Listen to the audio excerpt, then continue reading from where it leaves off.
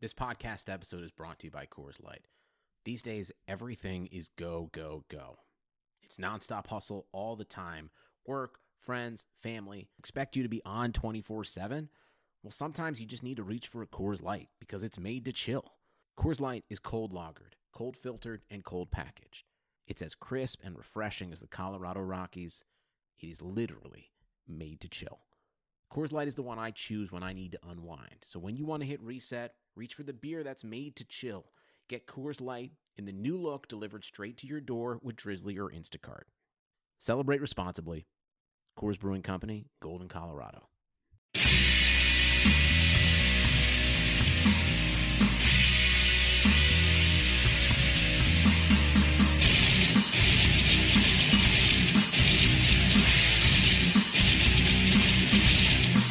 What's up, everybody? BJ Cruz here from Two Jabronis with a Wrestling Podcast on the Blue Wire Network with another installment of the Blue Wire Wrestling Pod Squad's ESPN WrestleMania Roundtable Recap.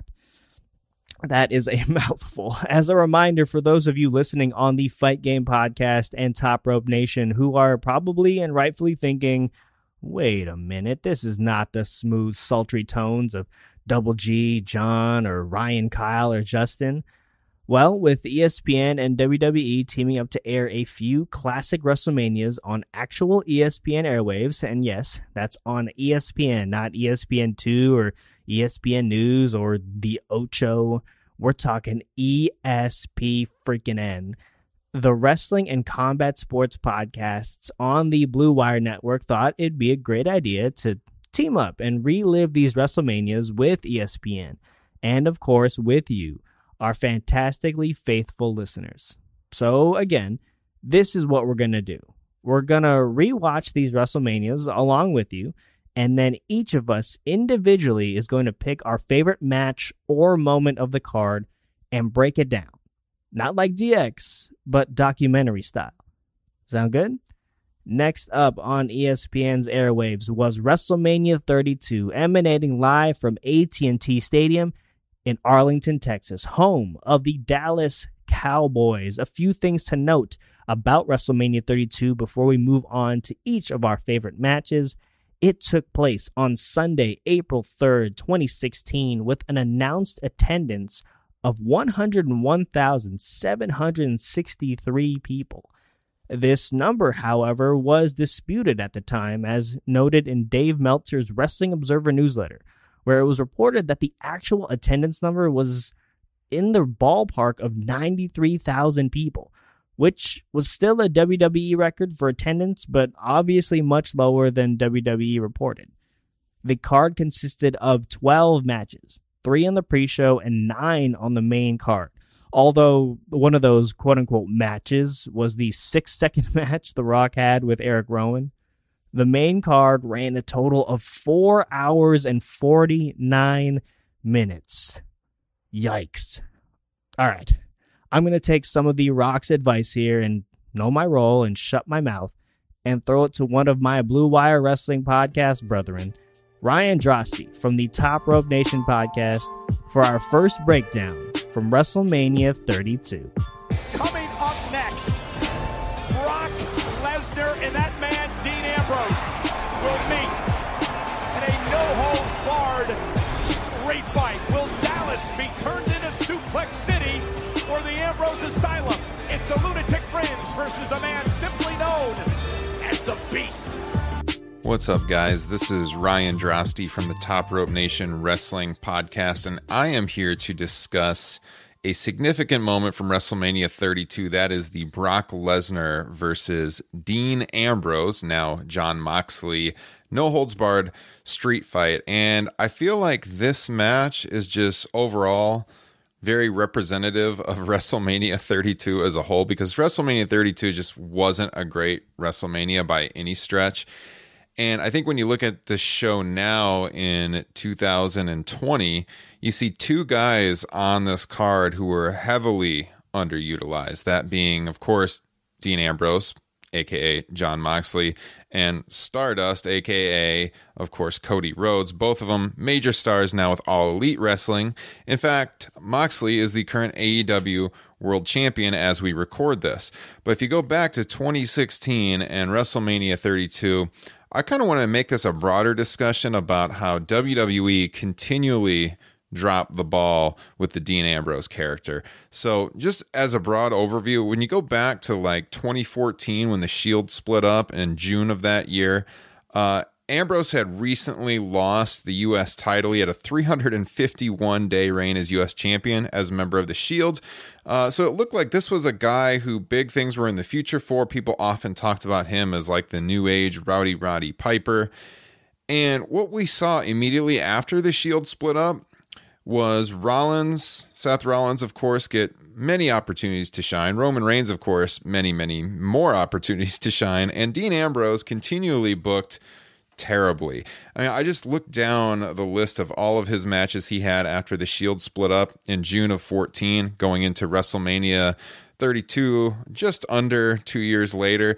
After the Shield split up, he had a feud with Rollins, which of course made sense. They first interacted in a big way at the Money in the Bank pay-per-view that year, which of course Rollins won, which he later would cash in to become world champion at WrestleMania 31.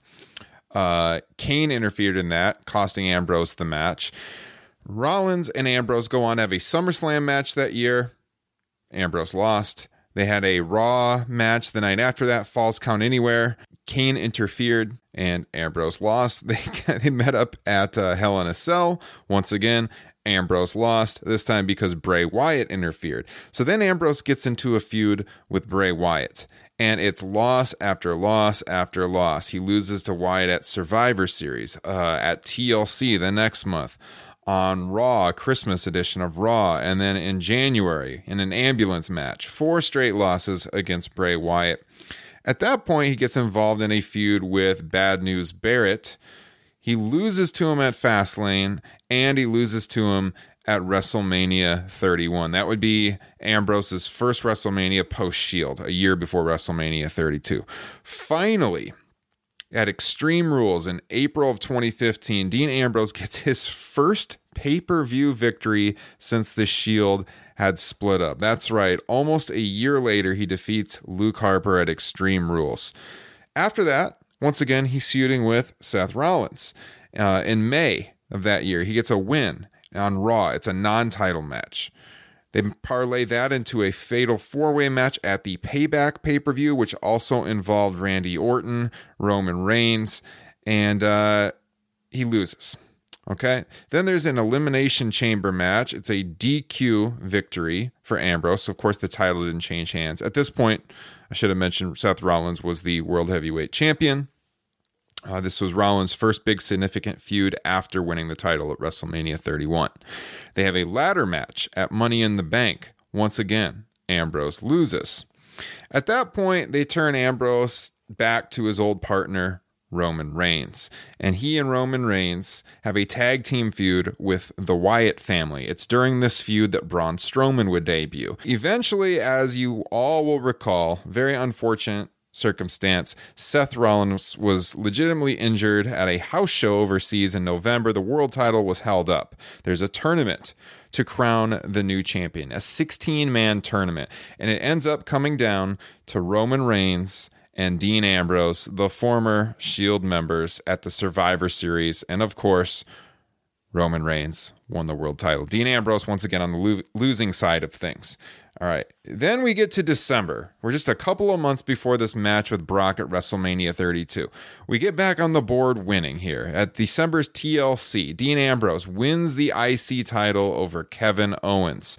It's his first singles title after losing the U.S. title almost 2 years earlier. At the 2016 Royal Rumble, you may remember, and I'm sure this is going to be talked about on this podcast if it hasn't already, we had the world title on the line. Triple H won the world title at the 2016 Royal Rumble. Dean Ambrose was the last man left with Triple H in that Rumble, but Triple H won. In February, on Raw, Ambrose lost the IC title back to Kevin Owens in a fatal 5-way match. Fastlane, February 2016. We have Roman Reigns taking on Brock Lesnar, taking on Dean Ambrose. This is to determine the number 1 contender for WrestleMania 32. Who takes the fall? of course, it's Dean Ambrose, pinned by Roman Reigns. So we know at this point it's going to be Roman Reigns and Triple H at WrestleMania. The next night on Raw, Ambrose challenged Brock Lesnar to a WrestleMania no-holds-barred street fight. Paul Heyman accepted the challenge. Now, between then and WrestleMania, there was a chance this could become the title match. In fact, at March's Roadblock pay-per-view that year, we had Ambrose taking on Triple H for the world title. Once again, he is bested by that guy, Triple H. So we're at WrestleMania now. And at WrestleMania, we've got Brock Lesnar, one of the most significant singles competitors for Dean Ambrose to face. No doubt about it. Brock Lesnar, one of the biggest stars, if not the biggest star on the roster. For me, this is an opportunity for Dean Ambrose to overcome all of that bad booking I just went through to become a major star for this promotion. Then you have the fact that it is a no-holds-barred street fight. So basically, you could protect Brock Lesnar in the loss here. It's perfect. I thought going into this match, Dean Ambrose was certainly going to win. But Brock, could say, oh, you needed all those weapons to beat me. Didn't go that way, guys. Brock Lesnar defeats Dean Ambrose in 13 minutes in a match that I would say was pretty forgettable. Now, if you look at Brock Lesnar and his WrestleMania history since returning to the promotion the night after WrestleMania 28 in 2012, at WrestleMania 29 in 2013, he lost to Triple H. Are you sensing a theme here with Triple H? Triple H beat Brock Lesnar at WrestleMania 29 in a no-holds-barred match. Of course, at WrestleMania 30, talked about this on the podcast last week, Brock Lesnar defeated The Undertaker, the ultimate WrestleMania victory. And at 31 the year before, Seth Rollins cashed in his Money in the Bank briefcase during the main event that involved Roman Reigns and Brock Lesnar. But it was Roman Reigns that took the pinfall. Rollins pinned Reigns. Brock Lesnar was protected in that loss. And that brings us to WrestleMania 32. So my point is, Brock Lesnar he didn't need the victory over Dean Ambrose. Regardless of what would have happened in this match, Brock Lesnar's spot is secured.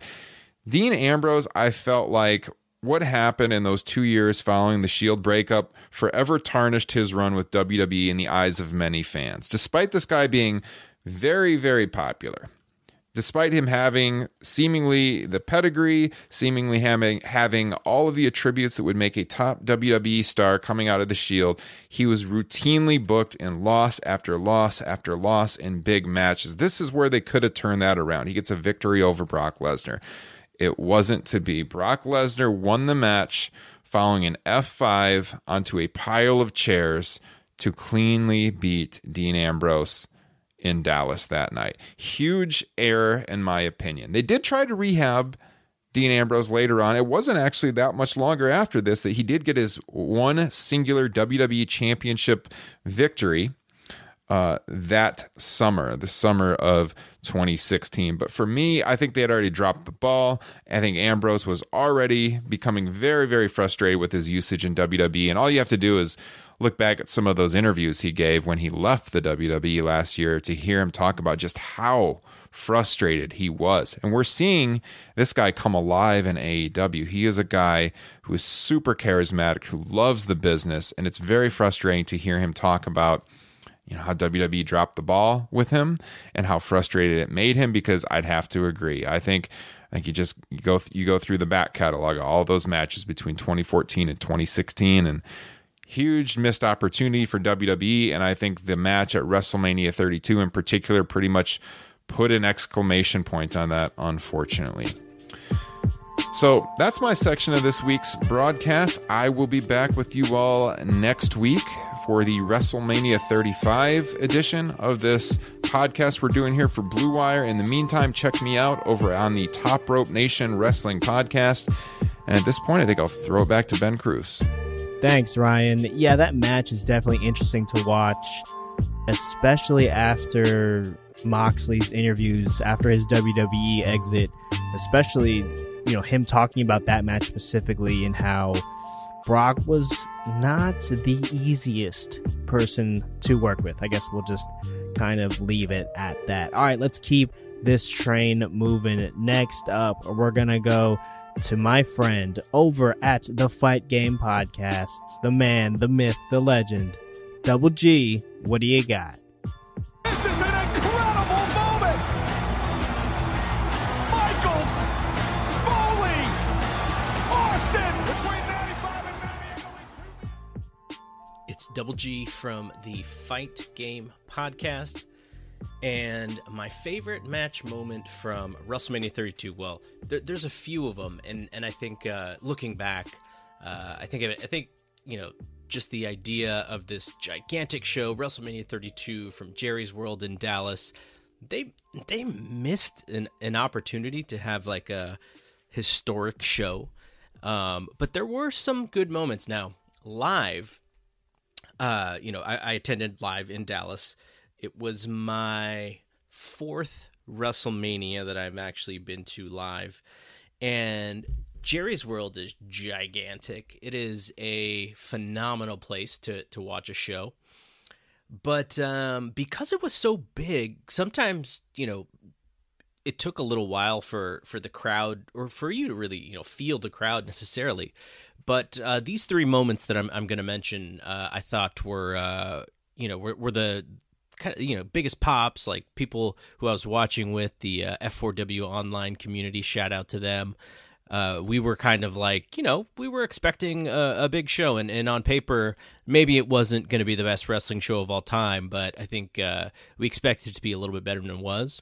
But the one thing that I do remember is they didn't let us get into the building forever. I don't exactly remember. I think we heard a couple of different stories, like the electronic ticket machines were down or something. So when we actually got into the building, it was already the end of the opener, which was, I think, Kalisto and Ryback, of all people, was the match. So League of Nations is facing the New Day in a 4-on-3 match.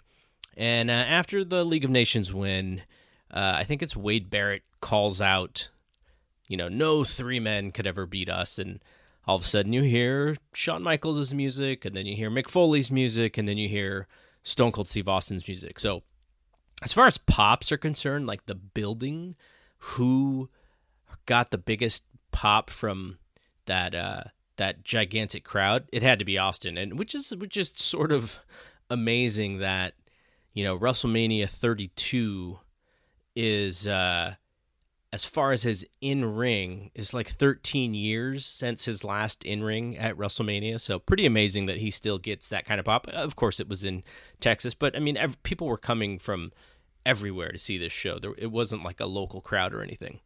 So they do their thing, and Austin and Shawn and Foley, and they beat up those guys, and then the New Day come in and they try to dance, and there's a little bit of dancing going on. Austin, Shawn, and Foley are doing some bad dancing. And then Austin hits Xavier Woods with the stunner, and they all drink beer.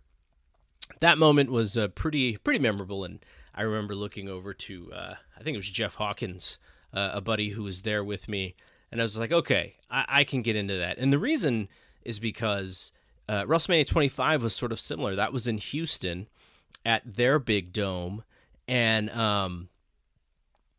that show was, that show's one of the worst WrestleManias, just on how big it was and the actual output of that show. But the same thing happened where Austin gets into the Hall of Fame. He comes out on that show, gets the biggest pop of the night. And I was like, okay, this show's not that good, but at least I saw and got to hear that music again, got to hear that pop again. This was sort of the same thing. Austin, got to hear Austin's music, got to hear the pop, got to see him drink beer. That was better than the majority of the stuff that happened on this show. So the second thing that I wanted to point out was the women's three-way. So you remember that for much of the 2000s, the belt was actually called the Divas title. And then Stephanie McMahon decided, or she didn't decide it, but she was the one who made the announcement that it was going to be the women's title, no more Divas. The women's title is equal to the men's title. And they did a lot of like historic stuff when it came to that weekend for the women. And I think Lita was there, and she was the one who was going to present the winner of the new belt. Charlotte comes in as a Divas champion. And I just realized as I was watching this match back that the real sort of evolution or whatever you want to call the Divas movement kind of started exactly the year before WrestleMania 31. The NXT show, Charlotte and Sasha, I think it's Charlotte and Sasha, had a really good match on that show that the crowd was just crazy for. So fast forward a year, it's now Charlotte and Sasha and Becky Lynch. Becky Lynch is not quite the man yet, though I think she's figuring out her character, what sort of eventually evolves into that man character. And the most memorable thing about this match, the match was good, actually. I think it's sort of forgotten a little bit in WrestleMania lore. It was a really good three-way. I think the people didn't really want Charlotte to win. And Charlotte's always going to be overpushed by WWE. She's got the look, she's got the lineage, she's athletic, she's tall, and she's a really good athlete. Like, I have no problem with Charlotte, but at this point, I think there was an opportunity to really shoot Sasha Banks to the moon. She comes out with, I think Snoop Dogg is her cousin, and he's rapping, and she's coming out. She looks like a gigantic star in the making. And, out of the three women, Becky's actually the least charismatic out of the three, which is kind of funny if you think about that now. But Charlotte had to win. That was kind of the thing, and I think it was a missed opportunity for Sasha because she's the one with a little bit of something different when it comes to the women. Now, today, she gets hurt a lot, and that's part of the reason why she doesn't get pushed as much. But at this point, I was just like, man, this woman is a gigantic star, and it comes across very well on TV. So the last thing that I wanted to mention was, the other thing that was actually kind of cool about that moment is when you watch this back on the TV version, which, the live version of this show was fun. The TV version of this show is not good. The show is like 6 hours long, and it really left a bad taste in my mouth, the length of this show, and it's kind of why I don't really go to see WrestleMania live anymore. I've attended 2 other weekends, the weekend in New York and the weekend in New Orleans, and I actually flew home before going to WrestleMania just because I didn't want to sit there for 7 hours. But anyway, there was a really cool Demi Lovato song, Complicated, with the video package, which was awesome. So that kind of set the tone for that match. So the last thing is right before the main event, Rock comes out, and the thing about this show when it came to the older stars is I think they mentioned The Rock was going to be there, but they didn't mention what he was going to do. Cena had teased that he was coming back. I think he was hurt, but he was sort of on his way to not. Roman Reigns was going to be the new John Cena at this point, so Cena was going to be kind of like. He was going to be around, but he wasn't going to be a focal point. He wasn't even going to wrestle full time. But Austin and Foley and Shawn Michaels, like, they weren't even announced. Like, there was like they were looking for that surprise pop all show long. So Rock comes out, and I didn't realize this, but when you watch it back on the TV version, he's wearing wrestling boots. So I just figured, though there's always talk, is Rock going to wrestle? What is he going to do? And so, when we're there live, I did not even realize he was wearing wrestling boots. He's wearing tank top and like some NBA, those like tearaway pants. And so, I remember thinking like, okay, it's just cool that he's here. Sort of the same thing as WrestleMania 31, where he has Ronda and they do like a little thing to tease. I didn't actually think he'd get physical. And so Bray Wyatt and the Wyatt family come out after Rock talks about how many people are in the building, and they decide to have a little one-on-one action with Rock and Eric Rowan.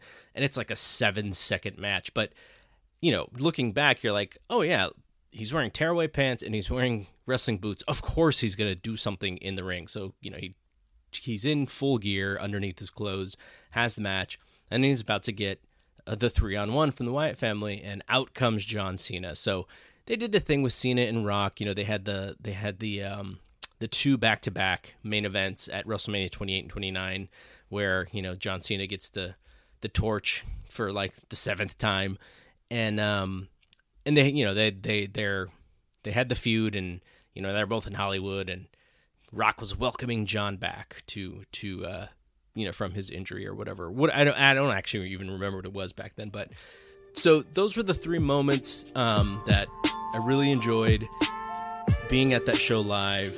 I think if I would rank them, I think still the Austin Pop is A1 for me. But, I'm a huge Austin fan. So anyways, that's it for me.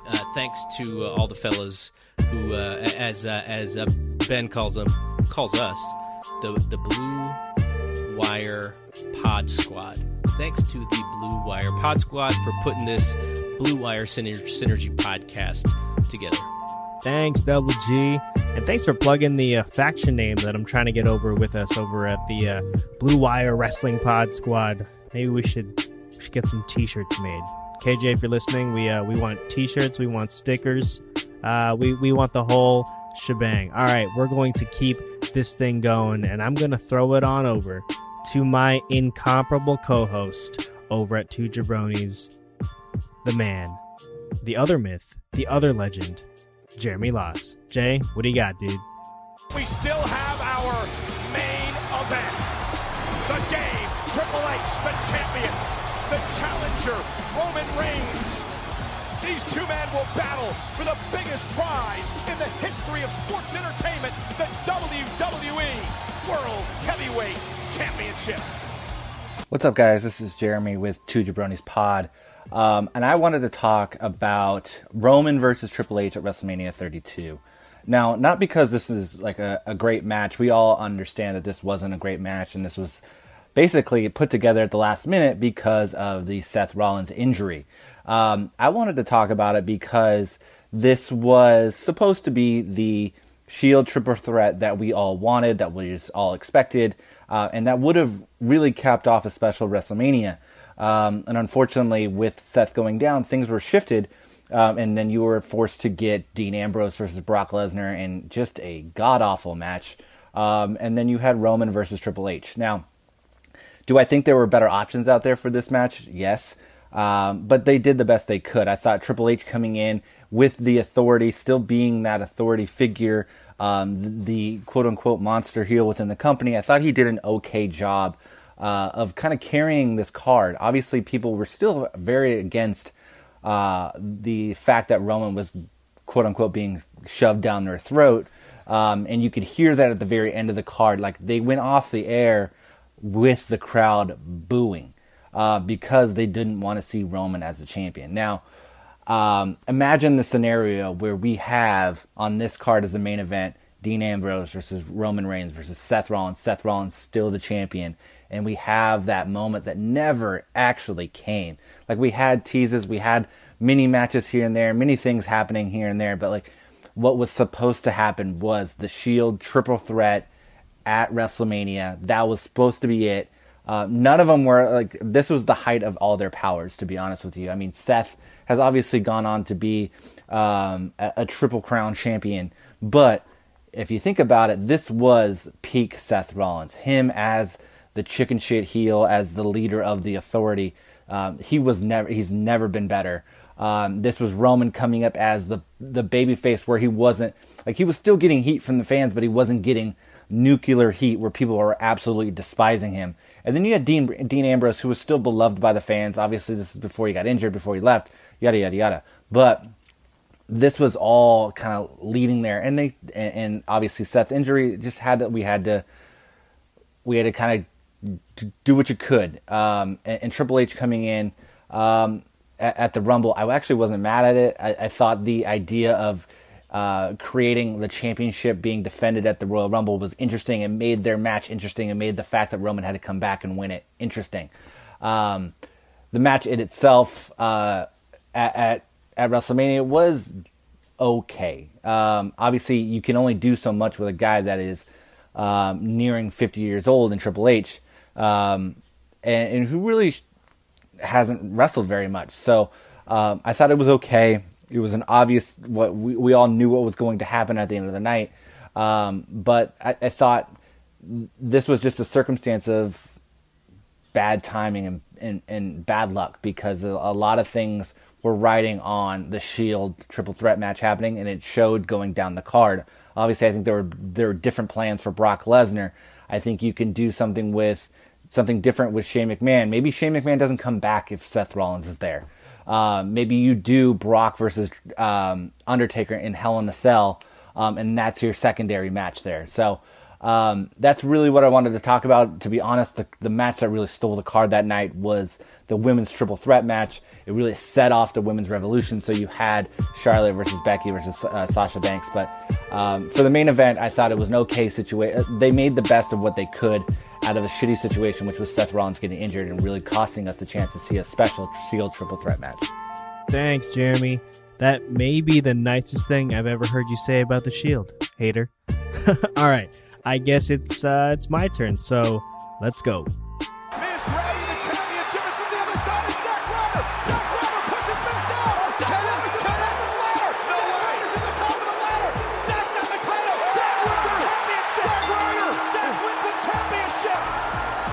Here is your winner and the new Intercontinental Champion, Zack Ryder. Zack Ryder wins. Hi again, everyone. BJ Cruz here from Two Jabronis with a Wrestling Podcast, back to talk about my favorite moment from WrestleMania 32, and it is the opening 7-man ladder match for the Intercontinental Championship, and here's why. So, first of all, multi-man ladder matches in general are a recipe for insanity, and it's like a spot fest galore with these things, and with the talent that was involved in this match, it would have taken a miracle, I guess is the right word, for this match not to be good. This match ran a total of 15 minutes and 23 seconds, but honestly, it felt like 5 minutes. It was a fast-paced match, high octane, and it roped you in right from the get-go. It felt like a ladder match that you play on WWE 2K, right? Like everyone trying to deliver their most powerful and dangerous moves immediately, and then everyone rushing up the ladder to try and get the match over with and ending. Before we get into the meat of the match, though, I had a few observations even before the bell rang. One, Dolph's hair, super brown. It's very bright blonde now, so this was very shocking to the system. Shout out to the Undisputed Era, to watch him come out, and then his hair, I mean, he had some blonde in there, his hair was very, very brown. Second thing that popped out to me was that face Sami Zayn pop, man. That was nice. They really missed the boat on making him a face champion. I mean, he is now obviously the Intercontinental Champion today and is defending his title at WrestleMania 36 against Daniel Bryan, but man, they really, really missed having something special, and a face championship run with him could have been really good. And then the third thing that stands out, and again, this is just the entrances, Stardust. Just, wow, man. Zero pop when this dude made his entrance. And it's even more wild to watch it back now, given the reaction Cody Rhodes elicits now, like today, and how important of a figure he is in the wrestling world in general. It's day and night. Also, again, he was Stardust. That was the character that they decided was good for Cody Rhodes. Oh man, I'm just gonna move on before I get even more upset. So right when the match started, I mean, you knew it was going to be a good one, with Sammy and Kevin Owens squaring up and just going at each other. Like, that was the first piece of action, aside from everyone else kind of rolling out of the ring. This is the first really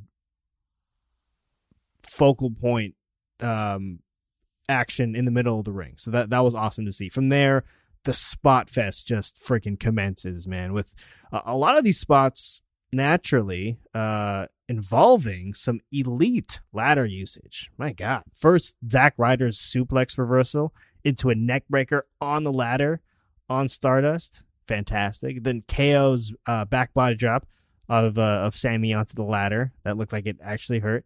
But both of those were the appetizer to the first main dish of ladder spots. So Sami Zayn's dive over the top rope through the ladder onto everyone was incredible. Like the precision, the timing to pull that off is just unreal. The next holy shit spot, I guess you could say, was Sin Cara being pushed off the ladder by Sami Zayn, but Sin turns getting hurt into a springboard off the top rope onto everyone on the outside.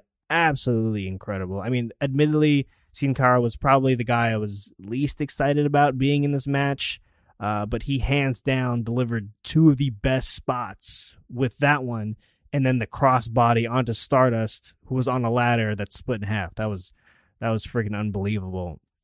Another spot that I enjoyed in this match, which I thought was great, was Dolph Ziggler's personal super kick party he had in the middle of the match there. I think he delivers a great super kick. And I know the move has been bastardized a bit over the last few years. A bit is being generous, but a good one still definitely gets that ooh reaction from the crowd, and Dolph hands out some great super kicks. And the last spot I thought was absolutely bonkers, as my co-host would say, was the half Nelson suplex Sammy delivers to KO onto the ladder toward the end of the match. I don't even know how you can do that move safely without anyone getting hurt, and it legit looked like KO was hurt because two referees immediately ran over to him, but obviously was okay because they let him be shortly thereafter, or maybe they figured, the match is almost over, like, he'll be all right. But man, the violence of that move during that moment of the match was spectacular. And then, of course, the match ends with Zack Ryder, I'm sorry, surprisingly going over and winning the Intercontinental title. It was a great moment, in watching back, seeing how over he is kind of wild. Like, now they use him basically as a jobber on Raw, and he's on Main Event and pre-shows, but this dude had the crowd in the palm of his hands during this time. Like, the crowd was chanting woo with him and everything, and the moment with his dad after the match was also very cool. And rewatching this match was a reminder that Zack could and should be doing more than just being a podcast star with his action figure podcast. And I don't know, maybe I'm just saying that because I'm trying to lessen the wrestling podcast competition, and it'd be less if he was more busy with a bigger role in WWE. I don't know. WrestleMania 32 as a whole definitely had its ups and downs, but this was a very up way to start the card and set off the evening on the right foot. Woo, woo, woo. All right, everyone. Thanks so much for listening to this mega collabo roundtable of sorts from the Blue Wire Wrestling Pod Squad. I think I like it the more I say it, so we got to get that on a t-shirt. We hope you enjoyed it no matter what feed you're listening on, but please do go show some love to the other wrestling pods on the network that you might not be listening to quite yet, especially the 3 shows you heard from today. Find the Fight Game Podcast, Top Rope Nation, and 2 Jabronis with a Wrestling Podcast on Apple Podcasts, Spotify, or wherever you download your podcasts. And if you're one of our fantastic Apple Podcast users, please subscribe and rate all of these shows 5 stars. And follow the shows on Twitter. The Fight Game Podcast is at Fight Game Media. Top Rope Nation is at Top Rope Nation. And 2 Jabronis with a Wrestling Podcast is at 2 Jabronis Pod. We'll be doing this all over again next week after ESPN airs WrestleMania 35. So stay locked to all of our feeds, and we'll talk to you soon. Peace.